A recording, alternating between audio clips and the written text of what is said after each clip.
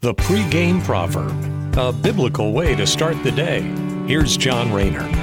Our Proverbs today show us that we may be able to plead ignorance before other men and women and get away with it, but that's not the case with God, as Proverbs 24, verse 12 tells us.